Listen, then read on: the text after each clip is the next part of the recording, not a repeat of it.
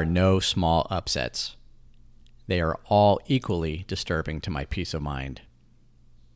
That is today's quote from A Course in Miracles. Anytime we're upset, no matter whether we consider it to be big or little, we've temporarily stepped out of our right mind. And in that moment, we have thrown away peace. The Course powerfully articulates this condition. The degree of the emotion you experience does not matter. A slight twinge of annoyance is nothing but a veil drawn over intense fury. Recognizing that a mild twinge of annoyance is no different than murderous rage, we can make a different choice to escape all pain. In the right mind of presence, there is only joy.